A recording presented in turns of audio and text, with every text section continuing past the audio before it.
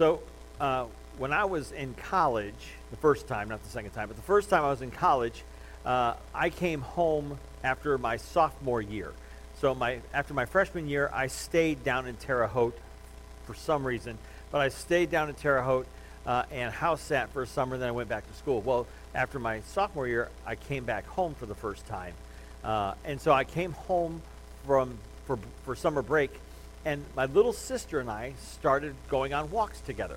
And my little sister, Heather, and I would go for a walk just about every day. And it was a great time of getting to know my sister better. She's 4 years younger than me, and I had been gone for 2 years. And so this was an opportunity for me to get to know my sister better. And so we had a great time. Just go for walks. We'd walk for, a couple of miles every night and just talk about life. And it allowed me to get a lot closer to my sister, and I was very thankful for that.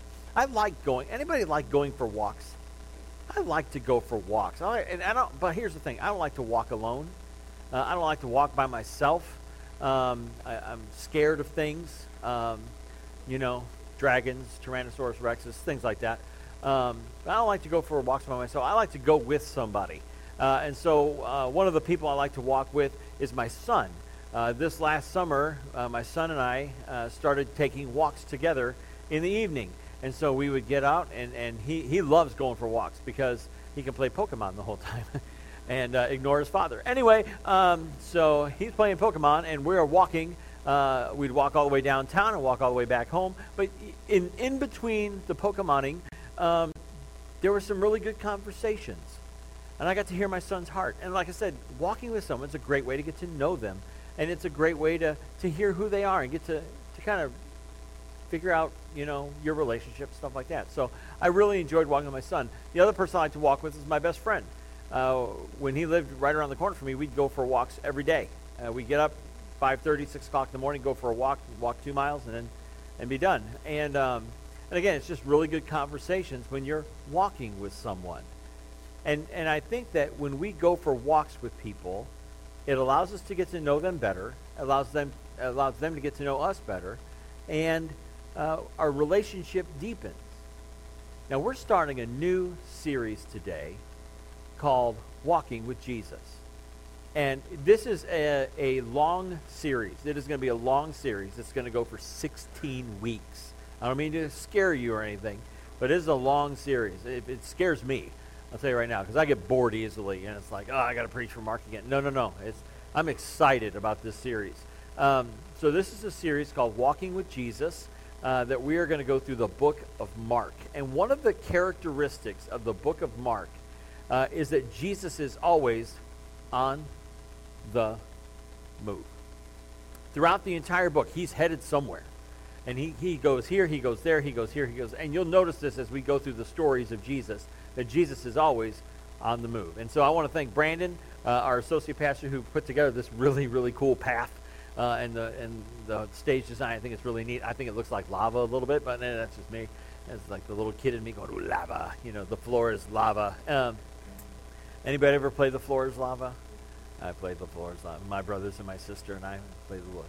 We push each other into the lava. It was beautiful. So Jesus is always, in the book of Mark, he's always on the move. And we're going to see that over the next 16 weeks. This book, the Gospel of Mark, is a biography of Jesus written by a young man named Mark. His full name was John Mark, and he was a traveling companion. He was actually a relative of Barnabas, if you recognize that name. Paul and Barnabas were missionaries together, and John Mark was Barnabas' relative. But here's the thing. Paul and John Mark had a falling out, and eventually John Mark became a traveling companion of the Apostle Peter. And if you all remember Peter, he was one of Jesus' closest friends, one of Jesus' closest disciples. And John Mark was a traveling companion of Peter, and wherever Peter would go and preach, John Mark would take notes, and he would write down the stories that Peter told about Jesus. And so he put together a biography of Jesus called the Gospel. The word Gospel is from the ancient Greek word euangelion, which is a fancy way of saying, it's from where we get our word evangelism, and it's a fancy way of saying good news. So when we say the Gospel of Mark, we're talking about the good news about Jesus written by Mark. So Mark records the stories that Peter told all about Jesus. And one of the fascinating things about Mark's gospel is that it doesn't take place chronologically. In fact, it seems like it's different than the other gospels, and things happen in different orders. And it's not because there's a discrepancy and not because they forgot or things like that. It's just Peter wasn't preaching in order to write a biography. Peter was just preaching to tell the story of Jesus, and Mark just wrote down everything Peter said. And under the inspiration of the Holy Spirit, we got the Gospel of Mark. So, the Gospel of Mark was written to a Gentile audience primarily. It was written to the church at Rome and the Christians at Rome to tell them all about the story of Jesus. And so what we're going to do for the next 16 weeks is we are going to investigate the story of Jesus. And I haven't preached a gospel, through an entire gospel in years. It was when we lived in Minnesota the last time I did it. I preached through the Gospel of Luke. So this is the first time I'm ever preaching through the Gospel of Mark. I'm really excited about it and getting into the stories of Jesus and why he did what he did and who he was. And I hope you're excited too. And I hope you'll invite someone who may be asking you about who Jesus is and the story about Jesus, and that this would be a great way for you to be able to introduce them to our Savior. So we're going to talk about the Gospel of Mark for the next 16 weeks. It begins not with the birth, even though we just celebrated the birth of Jesus at Christmas. It begins with the baptism of Jesus. In fact, it doesn't even begin with the baptism of Jesus. It begins with Jesus' relative. It doesn't even start with Jesus. So we're going to start there in Mark chapter 1. Now, this is not going to be an exhaustive verse by verse. We're not going to read the entire book of Mark on Saturday nights and Sunday mornings. But how many of you have a bulletin? Hold up your bulletin. All right. In the bulletin, you should see a reading plan. And what I want you to do is in that reading plan, you're going to be able to follow along where we're going. So the first week's reading plan is going to be Mark chapters 1 and 2. And you're always going to be a week ahead. So for next week, you'll read chapter 3. For this week, you're going to read 1 and 2, because next week we're going to talk about chapter 2. Then you'll read chapter 3, because we're going to talk about chapter 3. And it'll be broken down for you just to read a little bit each day. It's a great habit to get into, is to reading your Bible. And it'll be a real assistance to you as we study the book of Mark together. So we are going to kind of fly through this, because here's another characteristic about Mark's gospel. He wrote really long chapters. So like chapter 1 is 45 verses. And if I were to read all 45 verses, it would be, here are the 45 verses, let's pray, amen. So what we're going to do is we're going to hit the highlights for the next 16 weeks. If you brought a Bible, great, turn to Mark chapter 1. If you did not bring one, you can pull one out of the chair in front of you. It's on page 707 of the Bible in the chair in front of you, or you can use your favorite app on your smartphone or tablet. You can use YouVersion or Bible Gateway. Either one of those is a good resource to have on your phone. So we're going to take this verse, we're going to take the highlights throughout chapter 1. We'll put the verses on the screen that I'm going to read, but if you want to follow along with the stories, you can do that there. So we're going to start with Mark chapter 1, verse 1. And this is what it says. The beginning of the gospel about Jesus Christ, the Son of God. So let's stop right there for just a second. It's the beginning of the gospel, the beginning of the good news about Jesus the Christ. Christ is Jesus' title. It's not his last name. So Jesus the Christ. Christ means anointed one or Messiah. So it is the beginning of the good news about Jesus the Messiah, the Son of God. And he is called the Son of God because Jesus was conceived by God, the Holy Spirit, in his mother Mary. And so he did not have an earthly father, but he had an earthly father, Joseph, who raised him, but not an earthly father biologically. He was the Son of God.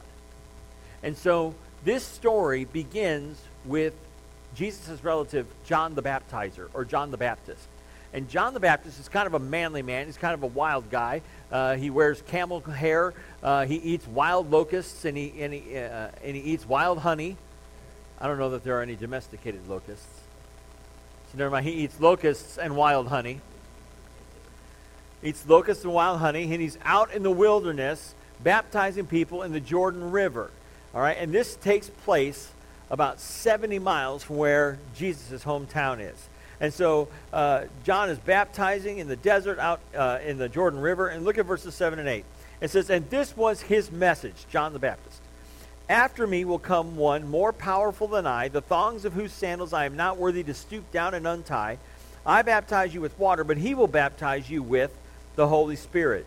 Now, this whole thing, John the Baptist, or John the Baptizer, him being the relative of Jesus, it was prophesied about hundreds of years before Jesus came on the scene that someone was going to come and prepare the way for the Messiah. And in the book of Isaiah and the book of Malachi, we read of John the Baptizer who's going to come and prepare the way for the Savior, for the Messiah, for Jesus.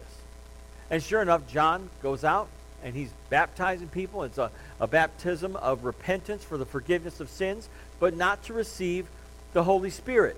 That comes later. In Acts chapter 2, verse 38, we read about that. So we have John out wearing camel's hair, eating locusts and wild honey, and people are coming out to him. I mean, people are flocking to John the Baptist to confess their sins and to be baptized. Look at verses 9 through 11.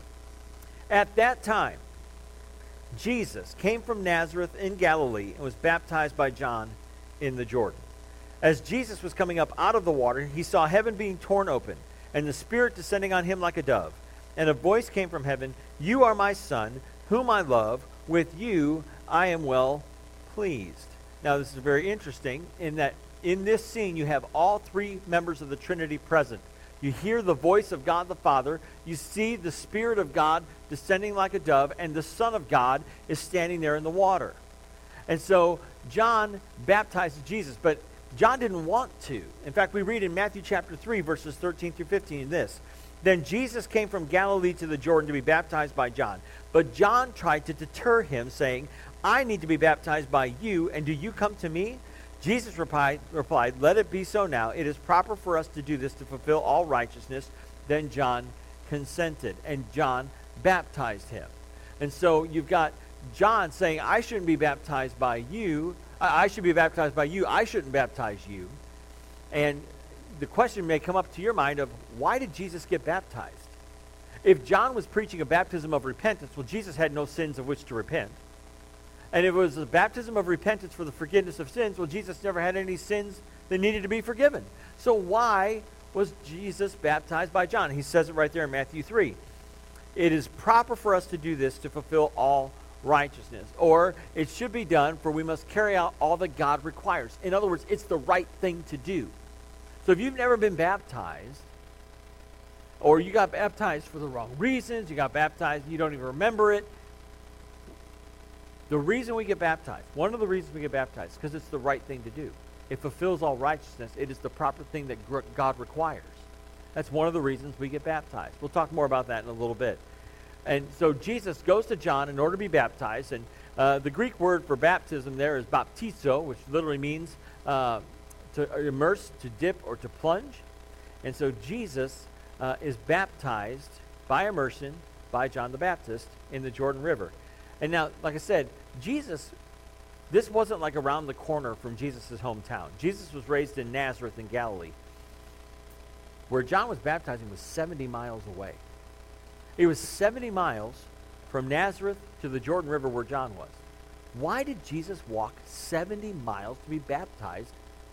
Because it was the right thing to do. Because it was what God required. Because it was necessary to fulfill all righteousness.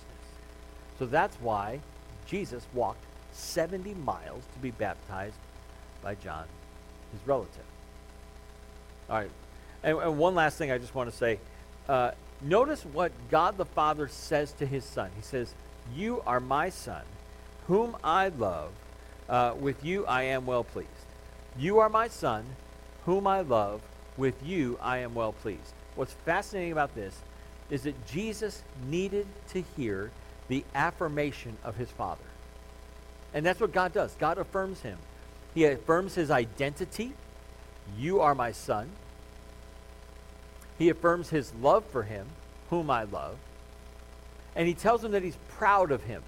With you I am well pleased. So, dads, if you're a father, if you're a dad, or if you're a father figure to someone, if you don't get anything else out of this sermon today, get this. Your kids, or your grandkids, or the kids that you mentor, need three things from you. They need to know their identity, They need to know that they are loved, and they need to know that they are good at something, that there's a reason that you are proud of them. Because that's what God the Father told his Son Jesus. You are my Son, whom I love, and I'm proud of you. With you I am well pleased. So dads, granddads, do that. And your kids, your grandkids will blossom. All right, so let's keep going. In Mark chapter 1, verses 14 through 20, we get to the next story. And Jesus gets baptized, and then he calls his first disciples. So he calls his first disciples. He calls Simon, who later becomes Peter. We'll get into that in chapter 3. He calls Simon and Andrew. They're brothers, and they are fishermen. And Jesus tells them, come follow me, and I will make you fishers of men, or fishers of people. We're going to catch people together. So there's Simon and Andrew. And then he also calls two other brothers, James and John, the sons of Zebedee. And so he calls James and John, Simon and Andrew, and says, come follow me. And the Bible says that they immediately got up and left everything and followed Jesus. They got up, they're like, all right, we're gone. Let's go. James and John left their dad in the boat, said, sorry, Dad, we got to go. We're going to go follow him. Simon and Andrew, we're out. We're going to go follow Jesus. One of the interesting things about Mark's gospel is that there's a sense of urgency. A word that is used over and over again is the word immediately, or the word now. Throughout the gospel, when Jesus does something, he does it now, or he does it immediately. And these people, Simon, Andrew, James, and John, when Jesus calls them, he calls them to go now. And they drop everything, they get up, and they immediately follow him. It's fascinating to me.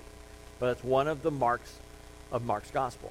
So he calls these guys who are fishermen and says, we're going to go catch people. And they get up and they go.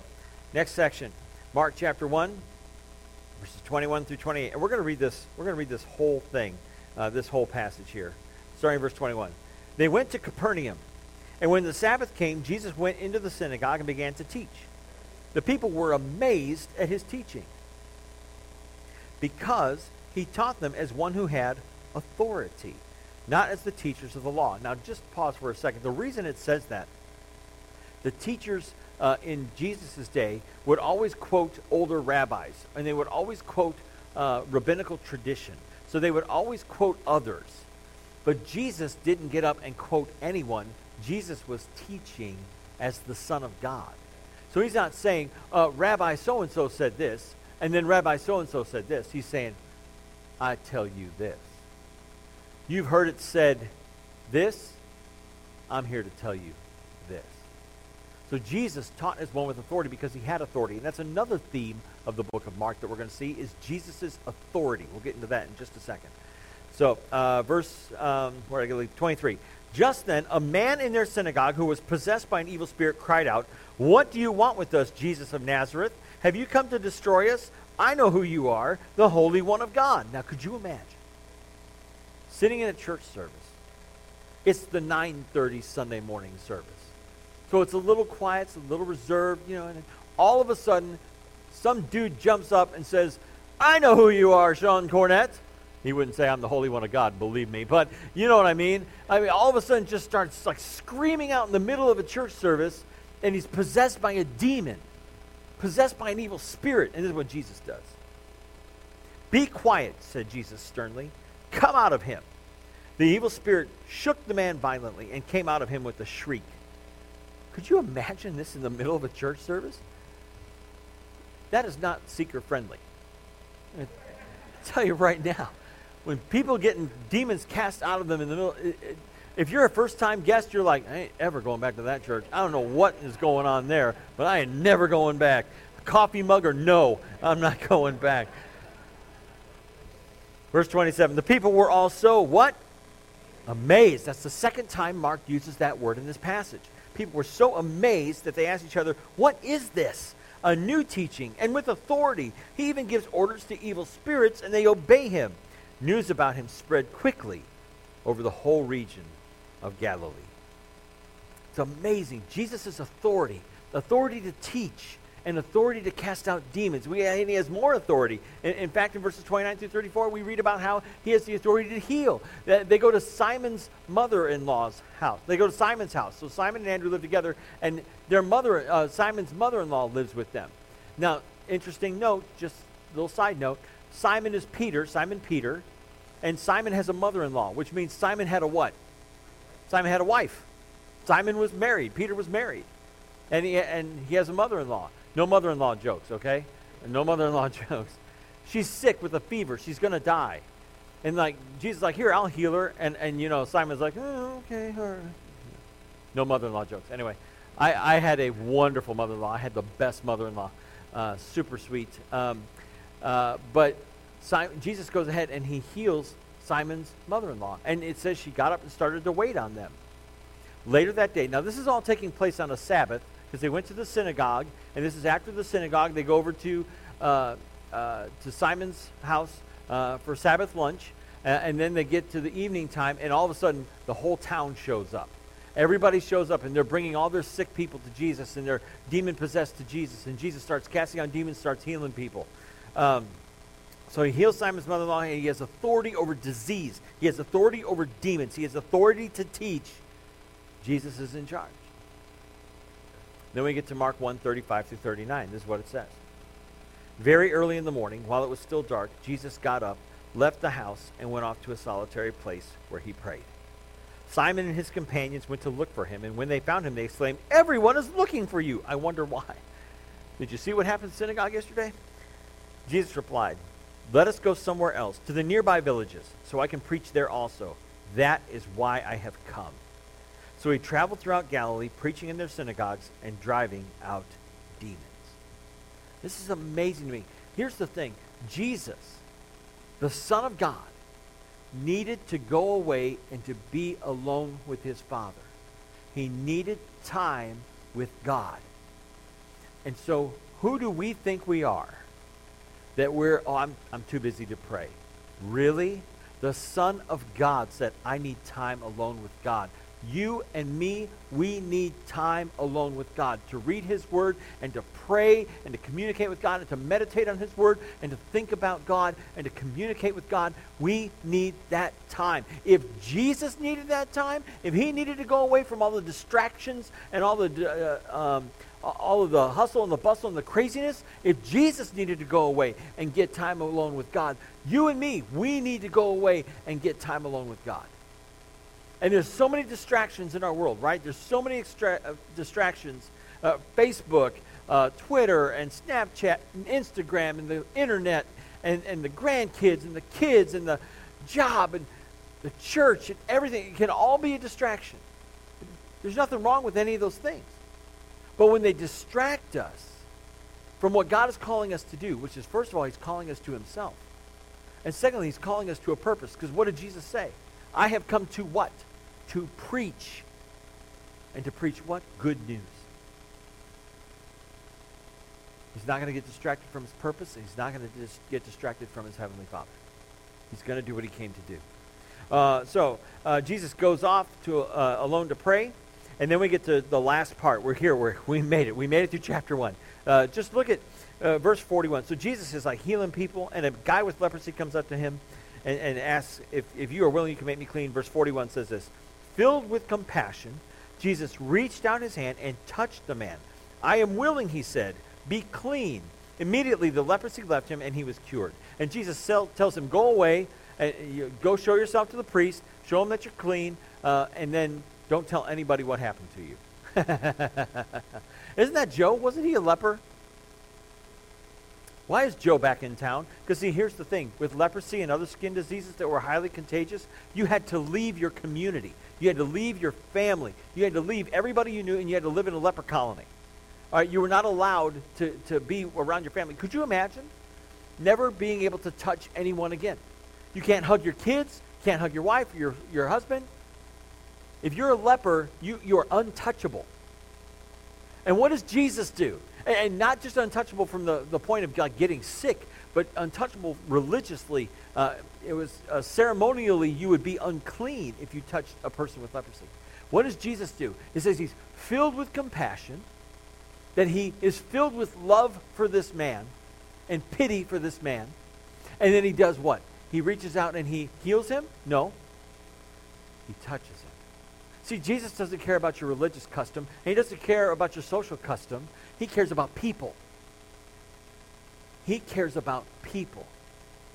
And Jesus reaches out. And even though he shouldn't touch him, what does he do? He touches him. It could have been the first time in years that this man felt another human being's touch. And then he heals him. That's so significant. He loves him. He touches him. He heals him. As a church, when it comes to people whose lives may be messy, people whose lives may be dirty, people whose lives and lifestyles may be messed up and jacked up, let me tell you what. As a church, we are going to follow Jesus' example. We are going to love people, we are going to touch lives, and then we're going to see how Jesus heals them. Because that's what we do. Love, touch, healing. Love, touch, and healing. What Jesus did. That's what we're going to do. So, what does this all mean? I mean, that's a lot. That's a lot of stuff. Now here, I want to tell you something. For you, I got some steps you might need to take. First step, start walking with Jesus. If you do not have a relationship with Christ, if you do not have a relationship with Jesus, you need to start walking. This is you right here on the path. This is you need to take a step. Start walking with Jesus. And how do you do that? You got to believe in him. And maybe you're like, well, I do believe in him. All right, you need to turn away from sin and repentance. Oh, okay, well, I'm kind of repenting. We're all kind of repenting. We all got to get better at it.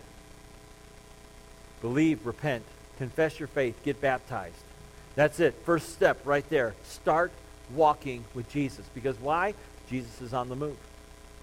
So start walking with Jesus. And here's the thing. You can do that tonight. We have warm water in that tub right now. We have clothes that you can change into in that back room, and you can get baptized tonight. You don't have to wait any longer.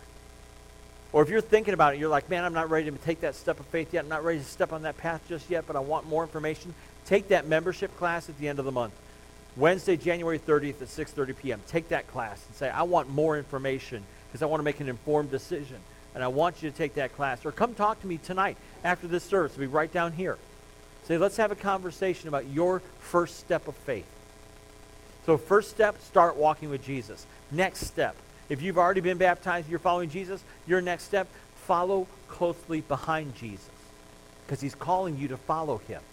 That's a little bit further down the path. But remember, Jesus is on the move. He's walking down the path. And so for you, your next step may be to start following closely behind him, like Simon and Andrew did, and James and John. They left everything behind. So if there is something in your life that is keeping you from following Jesus closely, you got to leave it behind. You got to let go of it. Whatever it is, you got to let go of it. You got to leave it behind. And so, when it comes to following Jesus, maybe you need to take a step up in discipleship and start reading your Bible more, start praying more regularly. Maybe you need to take a step up in stewardship and being a better steward of your time, talent, and your treasure. Or you need to serve or volunteer and go deeper in your faith. You need to join a group and get in one of our connection groups so that you can go deeper in your faith. Your next step is to follow closely behind Jesus. Because remember, Jesus is on the move. He doesn't want to leave you behind. But he's on the move. And so if you want to follow Jesus, you got to be on the move too. So first step, start following Jesus. Second step, next step, follow closely behind Jesus. Third step, submit completely to Jesus. Remember what Jesus has. He has what? All authority. Authority to teach. Authority to cast out demons. Authority to heal. That's what he did, all in Mark chapter 1. He exhibits his authority. Authority to teach, authority to cast out demons, authority to heal. And he has authority in all things. Jesus is in charge. Jesus is Lord.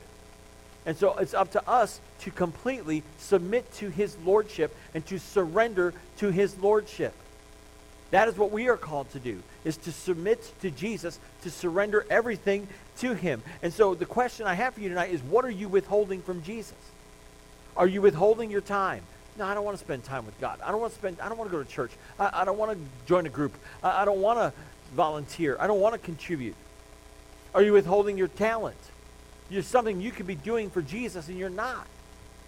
Are you withholding your treasure? You could be giving more. You could be giving sacrificially or generously or consistently, and you're not. Or maybe it's a sin. Maybe there's some kind of sin. There's some hidden sin in your life that you're holding on to. It's like, I don't want to give this up. Maybe it's some kind of addiction. Or maybe it's some kind of addiction to drugs or to alcohol, to pornography. Maybe it's some kind of sin that you're not ready to let go of. Greed or pride or anger or losing your temper. Maybe it's a bad relationship. Maybe it's a relationship that you're in that you know you shouldn't be in. And you're like, no, I want to hold on to this because this is for me. And Jesus is telling you, no, you need to let this go. And you need to surrender and submit completely to Jesus and his leading.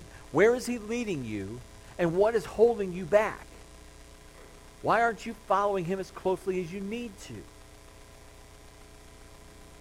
Jesus is in charge. Jesus is Lord. And that means he's number one. We're told to look out for number one in our world, right? And number one is who? Me. Me. No. For followers of Christ, Jesus is number one. Jesus is first. I like there was a missionary in the 19th century to China. His name was Hudson Taylor. And I like what he said. This is what he said. Christ is either Lord of all or is not Lord at all. Take a picture of that, put it on Facebook. Christ is either Lord of all or is not Lord at all. Jesus is number one. And we see that in Mark chapter 1. That he has the authority to cast out demons, the authority to teach, the authority to heal, because Jesus is Lord. And when Jesus says that he's in charge, when we say Jesus is Lord, we mean it. He is number one, and what he says goes. And where he leads, we follow. Jesus is on the path, and Jesus is on the move. Are you ready to go with him? Are you ready to start walking with Jesus?